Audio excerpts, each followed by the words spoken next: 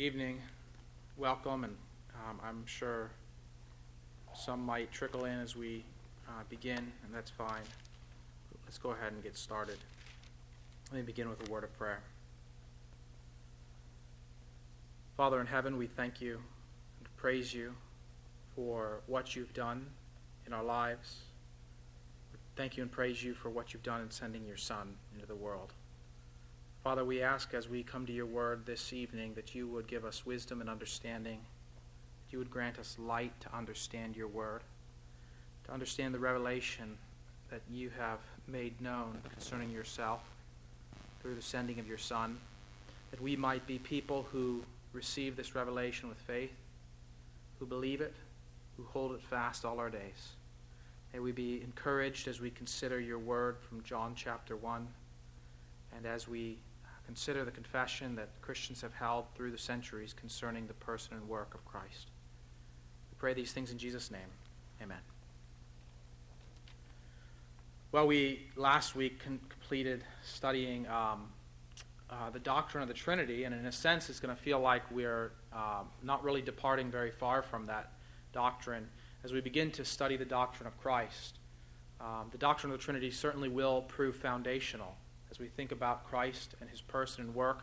But here, what we're doing, in a sense, is really focusing our lenses, if you will. If you think of a camera, you can zoom a camera in such a way where certain aspects of the frame are in focus and other aspects of the frame are out of focus. And here, as we begin this particular study, it's as if we're going to zoom in our lens and focus our lens upon the second person of the Trinity, upon the Son of God, as we consider his person and work. Now let me, as I introduce this, make a recommendation. Stephen Wellum is a professor at Southern Seminary, one of my professors, and he has written a number of books on this very subject, but he's also, his lectures on this subject are freely available through over at the Gospel Coalition website. If you go and you find under courses, you can find there the person of Christ or something to that effect, God the Son incarnate. And you can hear Stephen Wellum's lectures, 13 lectures on this subject. They're excellent, far more learned than I could hope to deliver. And I do commend those if you have an interest and have the time to view those lectures or to get his book, God the Son incarnate. There's a shorter one available through Crossway that's also available. In any case, let me introduce this subject. The fundamental question that's before us as we think about Christology, about the person of Christ, is that very question that Jesus posed to his disciples that we're going to consider Sunday morning from Luke chapter 9, that we've considered in Sunday school from Mark chapter 8, that we've looked at from Matthew 16 in previous studies. That simple question, who do you say that I am? At least that's the first question when we consider the doctrine of Christ. Who do we say that Jesus of Nazareth is? There's a second question that's equally fundamental, and it follows from it, and it concerns his work, what it was necessary for him to do. We don't just consider the person of Christ, we consider the person and work of Christ. And it's what we begin to see in the Synoptic Gospels in Matthew, Mark, and Luke. After Peter answers that question with that great confession, you are the Christ, the Son of the living God, as Matthew presents it. You are the Christ of God, as Luke presents it. After that, Jesus begins to show his disciples that he must go to Jerusalem, that he must suffer, that he must be persecuted by the chief priests and the scribes, and that he must ultimately die on a cross and rise from the dead. And he shows this to them, predicting it repeatedly, showing them how it figures importantly in their life and their ethics as disciples, as his followers. And so here, in that, as we've seen in Matthew, Mark, and Luke, Jesus is laying out who he is and what he came to accomplish. Now, when we think about that title of that confession, that first part at least, that you are the Christ, here we're seeing, as we've spoken about in previous weeks, a title that is proper to a particular appointed man, that it is proper to Jesus' humanity, that he is a son of David who will reign forever as the Christ, the Messiah, the anointed Son of David, who will reign forever in an everlasting kingdom. There's the fulfillment of 2 Samuel chapter 7. And we see that Jesus actually executes this office not merely as a king, but in his threefold office as a prophet, priest, and king. But we also see that the Gospels, all four Gospels, reveal much more than just that Jesus is an appointed man, that he is he's more than the Son of David. And we're going to come to that in Luke. We've come to that a little bit in Matthew in our consideration, that along the way as we come to the end of the Gospel, Jesus poses that very difficult question to the Pharisees. How is it that David, writing the Spirit, quoting from Psalm 110, can call his son Lord? Right? There's a difficult question that they're unable, unwilling to answer because of what it would mean to answer that correctly. And so the Gospels certainly point to Jesus being more than just the Messiah, right? He's not just an appointed man, but he's something more. That's what we're going to begin considering tonight. We're going to do it by turning to John chapter 1. Ultimately, I'm going to make this claim, and I'm actually quoting Stephen Wellum from his book and from his lectures, that Jesus of Nazareth is God the Son incarnate, which I think for believers, for Christians, this sounds like a well-duh statement. And yet, we need to also we're going to wrestle a little bit with how that's not so clear in our culture, how we need to actually learn as Christians to defend that, to hold that forth in an evangelistic way so that we can make that case to people in a society that is quite skeptical of supernatural claims and would be quite skeptical of the claim that Jesus of Nazareth is, in fact, God the Son incarnate. That's the claim, though, that we find from Scripture. It's the claim that we're going to see particularly from John chapter 1 this evening. We're going to consider what it means, what it is exactly that we are confessing when we affirm that Jesus is God the Son incarnate. So let me read John chapter 1, verses 1 through 18. In the beginning was the Word, and the Word was with God, and the Word was God. He was in the beginning with God. All things were made through him. Without him was not anything made that was made. In him was life, and the life was the light of men. The light shines in the darkness, and the darkness has not overcome it. There was a man sent from God whose name was John. He came as a witness to bear witness about the light, that all might believe through him. He was not the light, but came to bear witness about the light. The true light, which gives light to everyone, was coming into the world. He was in the world. The world was made through him, yet the world did not know him. He came to his own, and his own people did not receive him. But to all who did receive him, who believed in his name, he gave the right to become children of God, who were born not of blood, nor of the will of the flesh, nor of the will of man, but of God. And the Word became flesh and dwelt among us, and we have seen his glory, glory as of the only Son from the Father, full of grace and truth.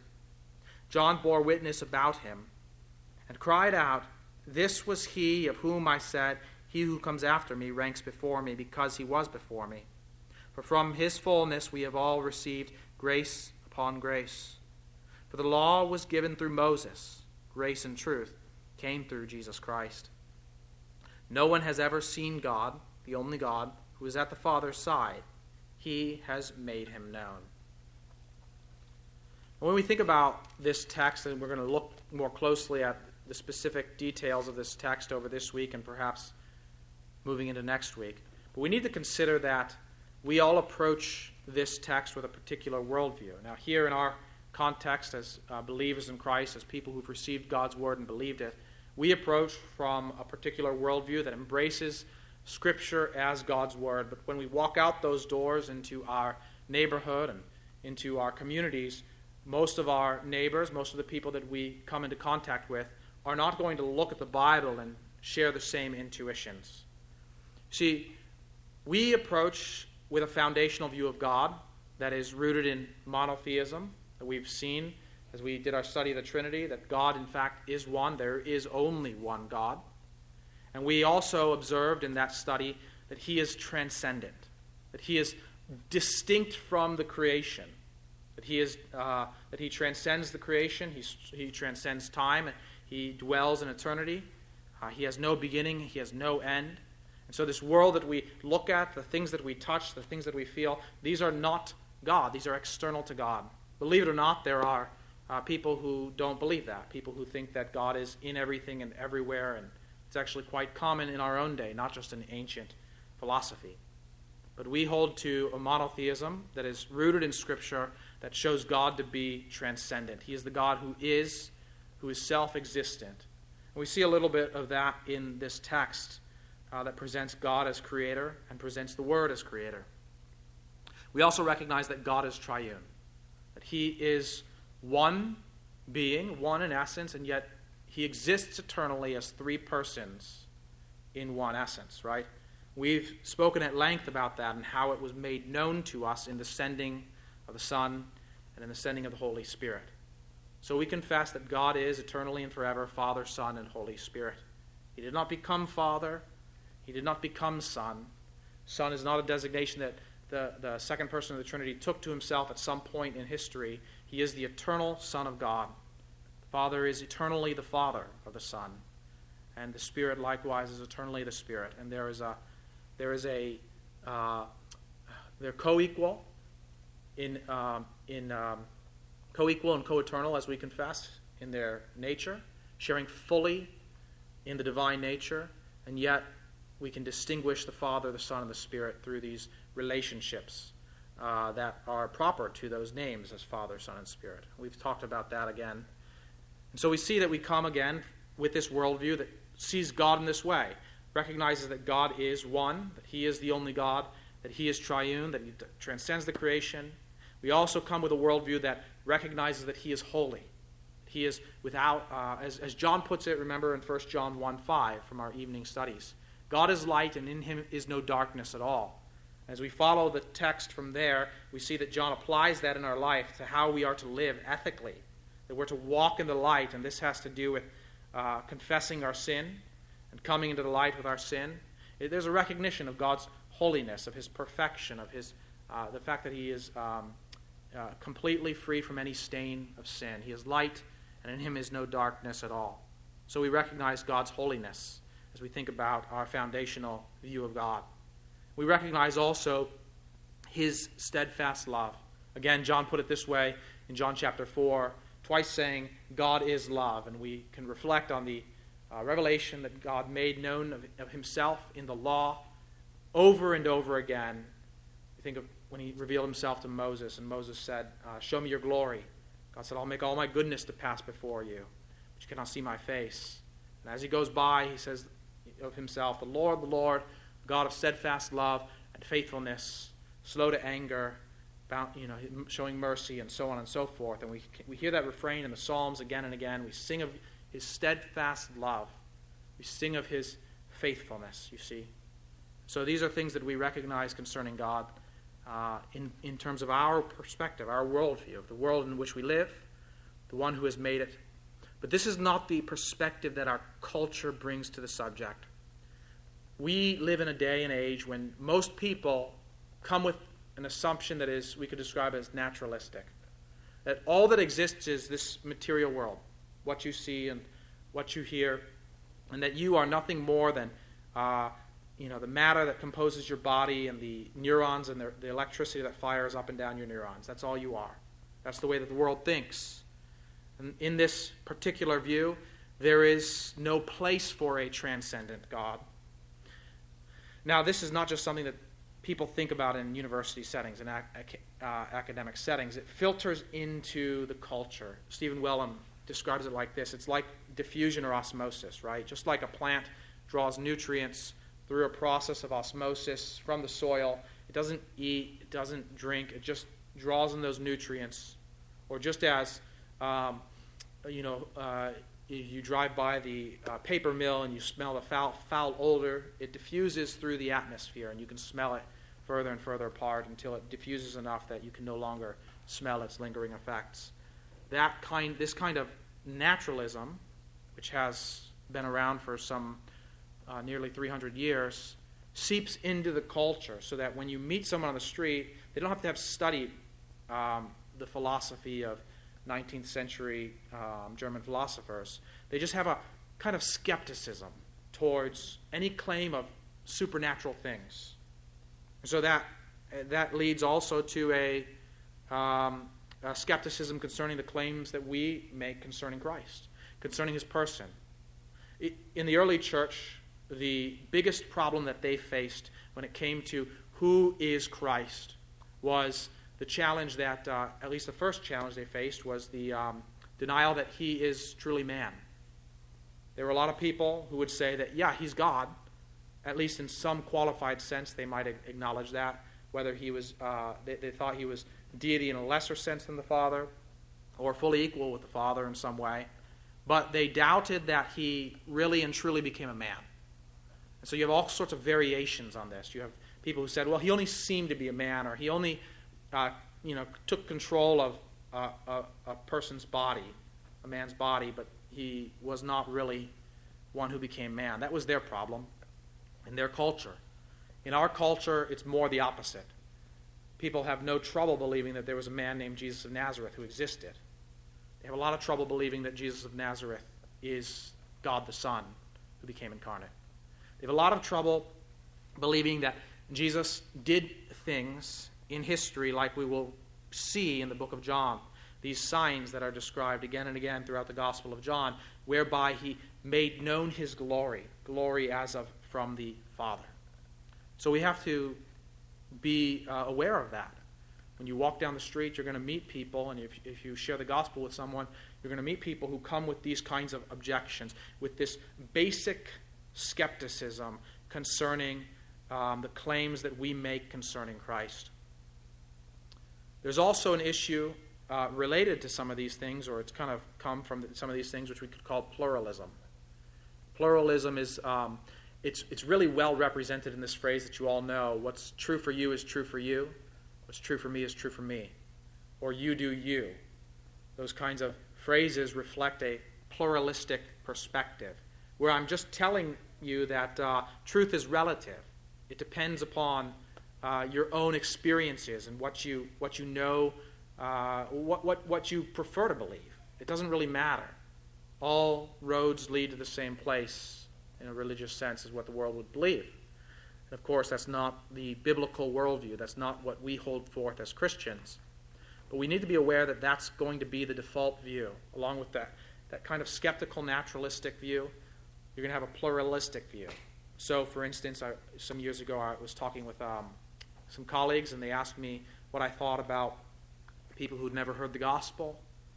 They didn't quite phrase it like that, but never heard the message of the Bible. I told them that one must hear in order to believe. As we read in Romans chapter 8, how can they believe if they have not heard? And I explained that view. I didn't get very far before they said they thought I was pretty bigoted. It was a pretty terrible thing for me to think. And it kind of ended the conversation there. But they had embraced a default pluralism, right? Where it would be wrong, it would be a cruel thing to suggest that there is one who can claim, I am the way, the truth, and the life. No one comes to the Father except by me. And yet that's what we're going to read when we come to it in John's Gospel. That's the very thing that Jesus, in fact, claimed. So these are challenges that we face. We come into a world that has a very different worldview than we have. So what do? How do we respond to that worldview? I really do think Stephen Wellum's right when he argues that we need to strive to reshape the worldviews of others according to the biblical story, the whole biblical narrative, as we share the gospel. We need to frame the gospel in the context of all that God has shown. It doesn't mean that we have to sit down and have a read through Genesis to Revelation in order to get through to them. But it does help to situate what we're saying in the big picture of what God has made known. And you may have seen videos, for instance, of missionaries who go to tribes in, say, Papua New Guinea, and they want to share the gospel. But these people have a completely different worldview. So what do? They spend a long time telling them the biblical narrative, starting from creation and moving all the way through the Old Testament.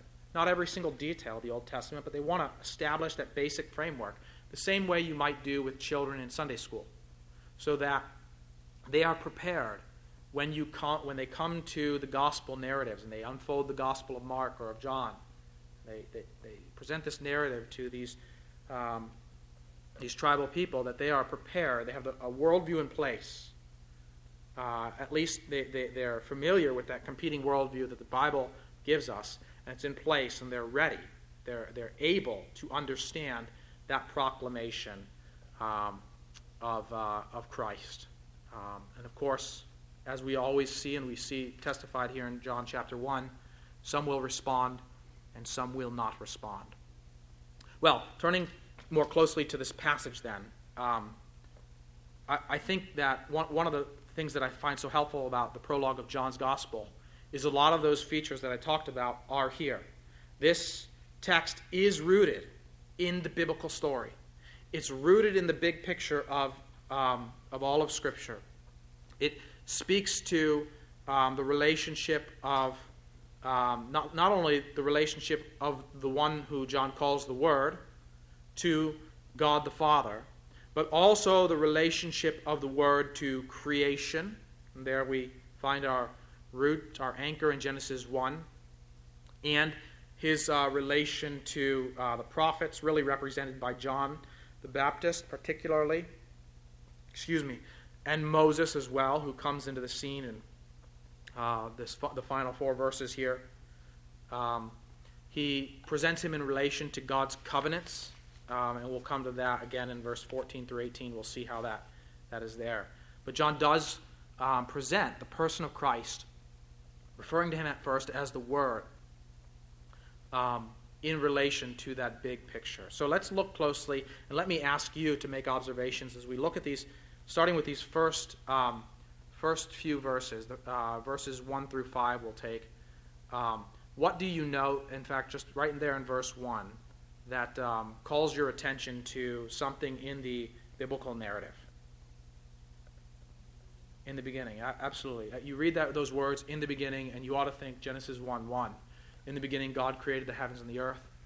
Well, here we have something that is prior to the creation of heaven and earth. In the beginning, not strictly speaking a beginning of the Word, but there's something that already is true and always has been. He says, in the beginning was the Word. It's an interesting word, pardon the pun, to use to refer to one who he'll ultimately introduce as the Christ, as Jesus, as the Son of God. But here he refers to him as the Word. Let me quote from Don Carson's commentary on this subject. He writes, God's Word in the Old Testament is his powerful self-expression in creation, revelation, and salvation. And the personification of that Word makes it suitable for John to apply it as a title to God's ultimate self-disclosure, the person of his own Son. What Carson is saying is that if you go back through the Old Testament, and you just even reflect on the creation narrative, how does God make the world? He says, he speaks, let there be light. And it's so. And Psalm 33, for instance, will reflect on this and, in fact, personify this concept. Let me read Psalm 33:6 for you.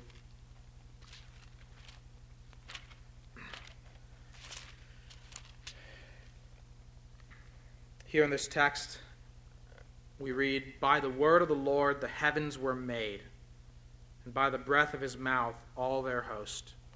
You see that same concept that you can see there in Genesis 1:3, called to mind in Psalm 33. And frequently, we don't need to look at every single instance, but there are many, many places throughout the Old Testament where the word of the Lord comes with this kind of power that is creative, that is revelatory, that is saving.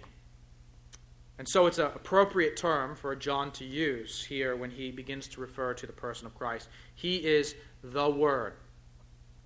What does he say about the Word? Let's observe the ways in which he describes him.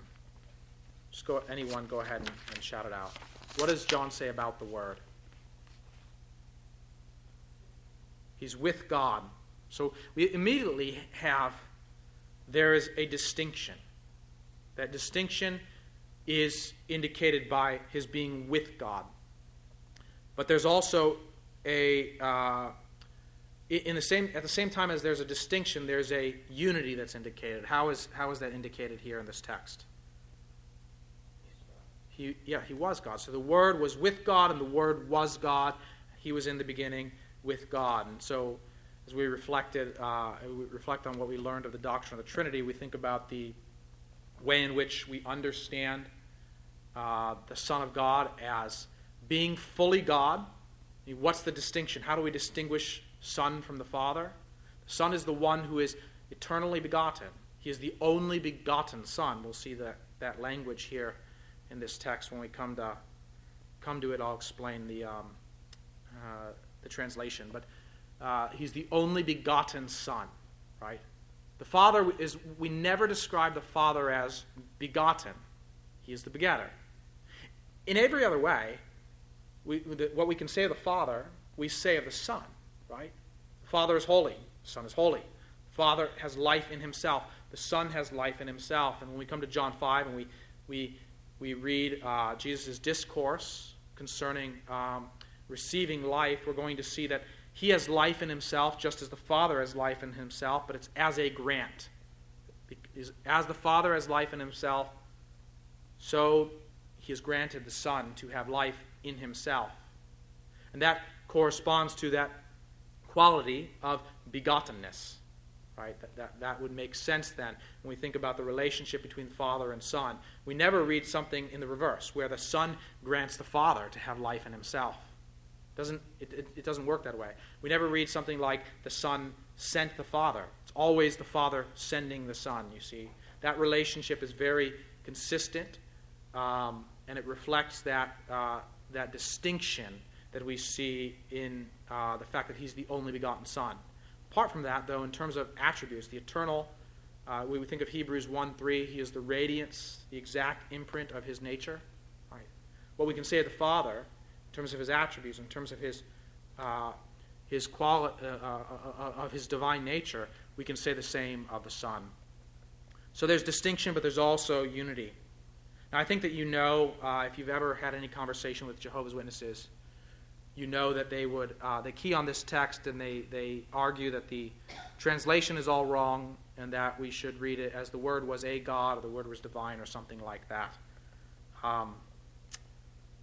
Rather than trying to go into the Greek of that, which I think is just not going to be fruitful right now for us, I will simply say that that's a misunderstanding of the way that the Greek language works. There's a lack of an article. Articles in grammar, the word the. Well, in English, we've got an indefinite article, a God, and definite article, the God. And Greek doesn't have that. They just have the article or there's no article. It's not there. But when it's not there, it doesn't always indicate a lack of definiteness. But if you treat language as if it's, you can just plug and play and it just automatically translates to your language exactly the way you think it should, then you can see how that could easily corrupt. But I've shared this with some of you in the past. There's an easier way, I think, to show that what a Jehovah's Witness or others, you go back to the early church and the Arians, what they alleged concerning the Son is wrong. You just look down in verse 3. All things were made through him, and without him was not anything made that was made. So let my right hand here represent all things that are made. And let my left hand here represent all things that were not made. What's on the left hand? All things that are not made. What goes here? According to John 1:3. God and the Word. And everything else is here. You, me, the chairs, all matter in the universe. All things visible and invisible. Angels, demons, and so on. They're in the things that were made. Here's the things that were not made. It's a logical impossibility for the Word to be both made and not made in the category. You see what I'm saying is, let's just move past verse 1 of chapter 1 and keep reading, and we'll see that the allegation just falls apart.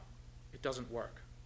No, Jesus Christ, the Word, is the one who is eternal. He is from the beginning. He has no beginning and no end. And that's very clear when we read the text in its entirety and when we consider all that John has to say as the gospel unfolds, but also the entirety of the New Testament witness, thinking on Hebrews 1, thinking Colossians chapter 1, and so on and so forth. So when you think, if you meet those kinds of objections, they don't just come from Jehovah's Witnesses. They come from many. Sometimes they come from biblical scholars. You meet those objections. One way to respond to them is by drawing into the witness more than just the one verse. When we bring it all together, as we've just done, even just verse 3 alongside verse 1, we see that it starts to break down. So we do see, though, we're seeing that what we can say of the Word is that things that we say of God, we say also of the Word. He is the creator of all things. He himself is uncreated. We look down in verse 4 and we see that in him was life. This is very much something that we will say only of God. You have life in yourself in a sense, but it's not a life that you can communicate to creatures, that you can freely give, and it's not a life that's going to last, right? You're going to die. Me too. But God has life in himself in the sense that he is self-existent, in the sense that he is life-giving, in the sense that he can communicate life to those creatures that he makes. We think of the way that when he made Adam, he breathed into him the breath of life, and so Adam became a living being, right? God is the self-existent one who he cannot die, and he has life in himself. And here we say the same thing of the Word. In him was life. The life, moreover, was the light of men. I think here that the idea is very much on the revelatory nature of the Word, that the Word is the one who comes and gives light. If you think again to 1 John and the way he writes about God in 1 John 1:5, this is the message that we heard from him, that God is light, and in him is no darkness at all. And how does he apply that in the life of these early Christians? If we say we have fellowship with him, but we walk in the darkness, we lie. If we walk in the light as he is in the light, then we have fellowship with him, right? And the blood of Jesus, his Son, cleanses us from all unrighteousness. I'm paraphrasing a little bit, forgive me, but you see the sense is that there's a revelatory quality to it. There's a quality relating to his perfection, his moral perfection. The revelatory sense there in 1 John 1 has to do with revealing sin and revealing wickedness and making that kind of making that known. And we ought to come into the light. That's the ethical call, by becoming confessors of our sin, right? By not seeking to hide it, or not seeking to call darkness light, call sin good. But in Christ is not only life, but in him is life, and that life is the light of men, John is saying. What I'm getting at here is simply that, once again, we see in the Word, those things which are proper to say of God are also proper to say of him. I think I probably should stop belaboring the point, but it's very clear from the outset of John's Gospel. The one he's presenting as the Word, as the light of men, is one who is, in fact, fully God, as we confess. And this light, the light shines in the darkness, and the darkness has not overcome it. There you can also hear hints of that language from 1 John 1:5. In him was, that God is light, and in him is no darkness at all. It's not just light that is in competition. Think of this in contrast to a dualistic view of a worldview, where you see kind of yin and yang, good and evil, in this kind of this eternal competition, equal competition. That's not the biblical worldview. Light is unconquered. God's light is unconquered by the darkness. Now, all of these things these ideas are going to become clearer as John's Gospel unfolds. One of the things about reading the Bible is that you read and then you reread, right? So your first read through John chapter 1, you say, well, this is beautiful imagery, beautiful figurative language in some cases perhaps, and you're not quite sure what it all means, but it's a very beautiful passage. Then you go through the rest of John's Gospel, and you see how prominent the ideas of light and darkness are. And you see how certain individuals are described in ways where they tend towards the light or they tend towards the darkness, right? And you can think of bugs in your home. Sometimes you turn on the light and the beetles scurry away, or the whatever it is, the different kinds of bugs, they scurry away into the wall. And sometimes you turn on the light and the flies and the moths they're attracted to it, right? Well, in John's Gospel, you can think of different people in the same way. Some people they do their deeds under the cover of night. They scurry away from the light. Some people, the light shines and they are drawn to it. Right? But this is, of course, the light of Christ. But you can see then John will situate certain events in relationship to these things. So, for example, when Judas goes out to betray Christ, John just says, and it was night. Why? Perhaps he's giving a suggestion about Judas's particular inner character and his relationship to the light. But in any case, the light shines in the darkness, and we'll see how the darkness then speaks to a lot of the evil and a lot of those who oppose Christ in John's Gospel, and yet the darkness has not overcome it.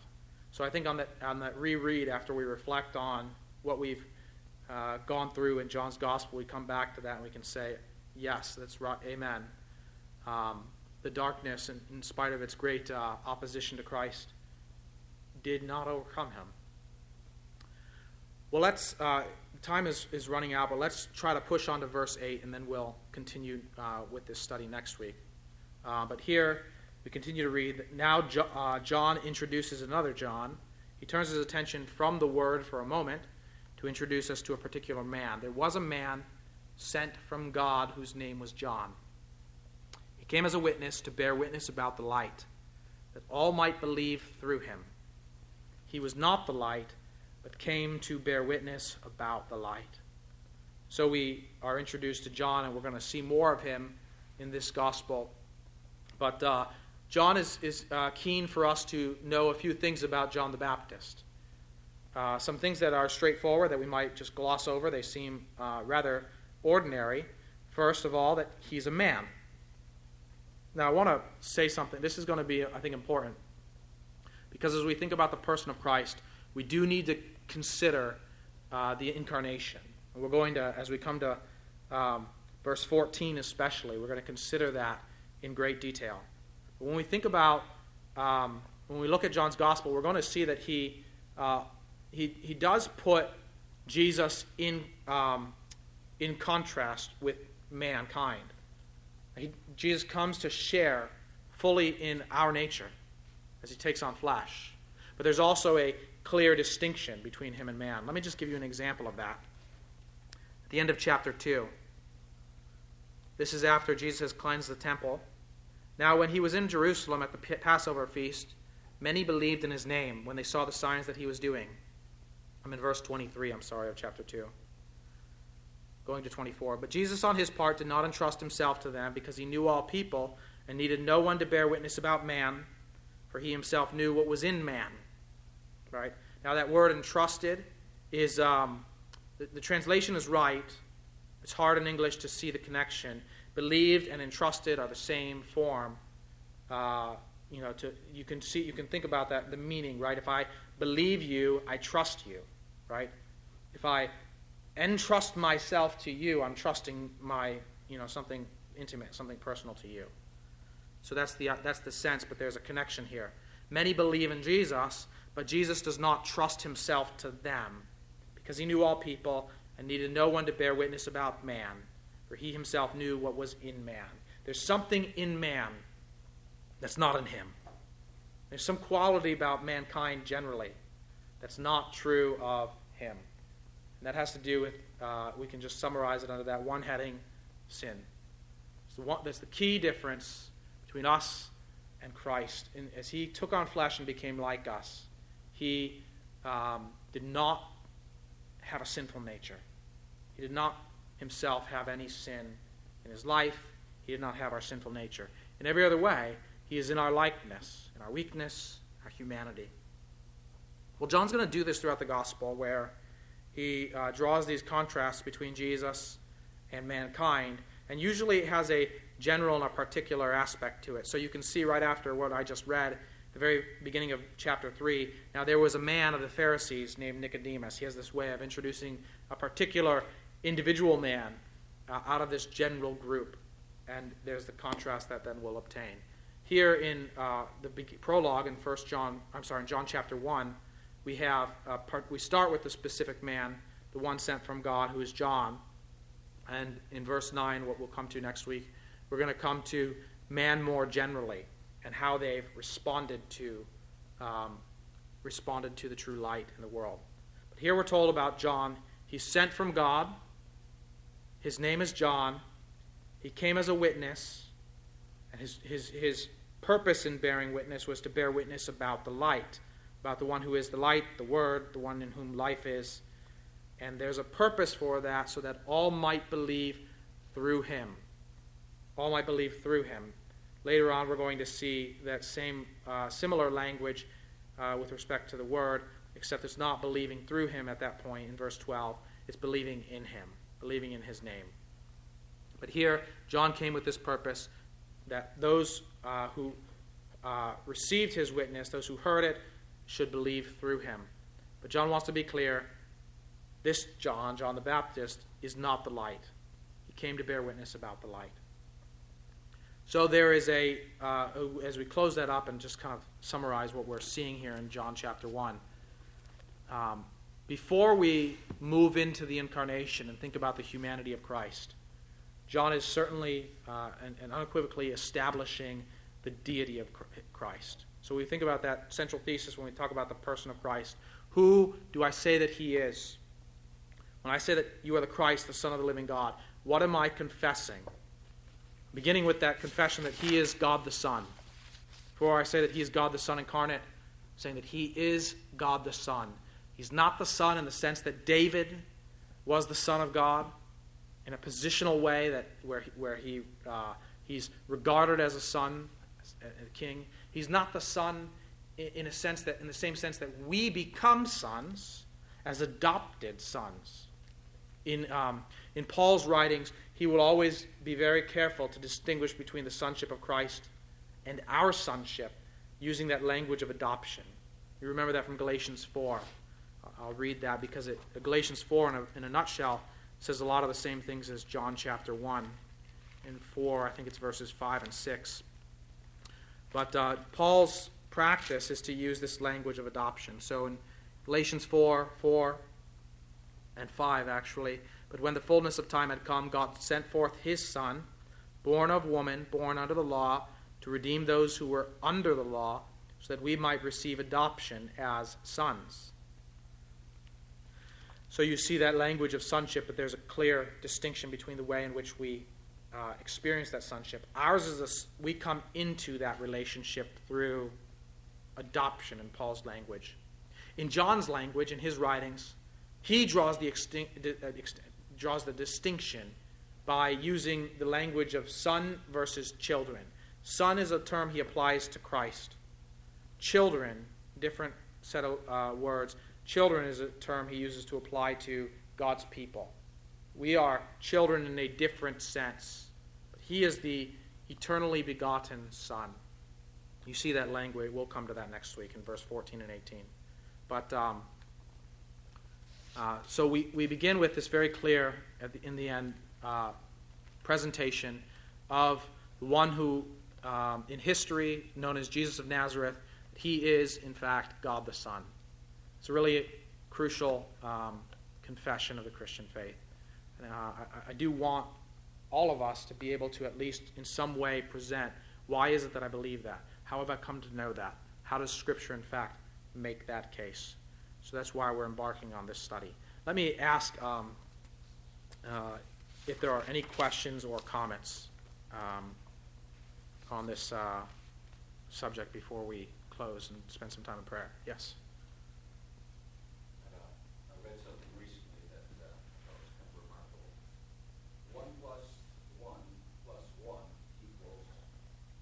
3. But 1 times 1 times 1 Is 1. 1.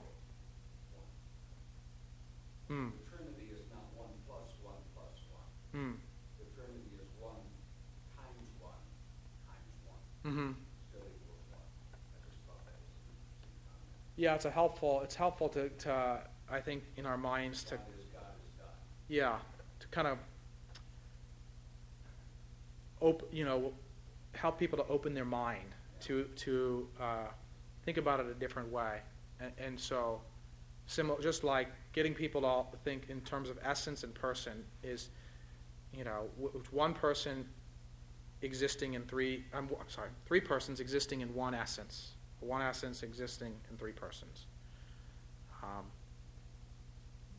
so that when someone says, it's a logical impossibility, 1 can't be 3.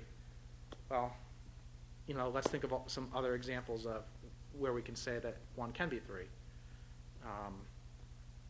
Yeah.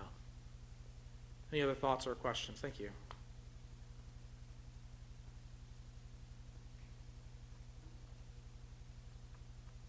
So let me just chart it out briefly. We're going to, in the weeks to come, we'll finish looking at the prologue, and then we're not going to do a full and complete study of John's Gospel.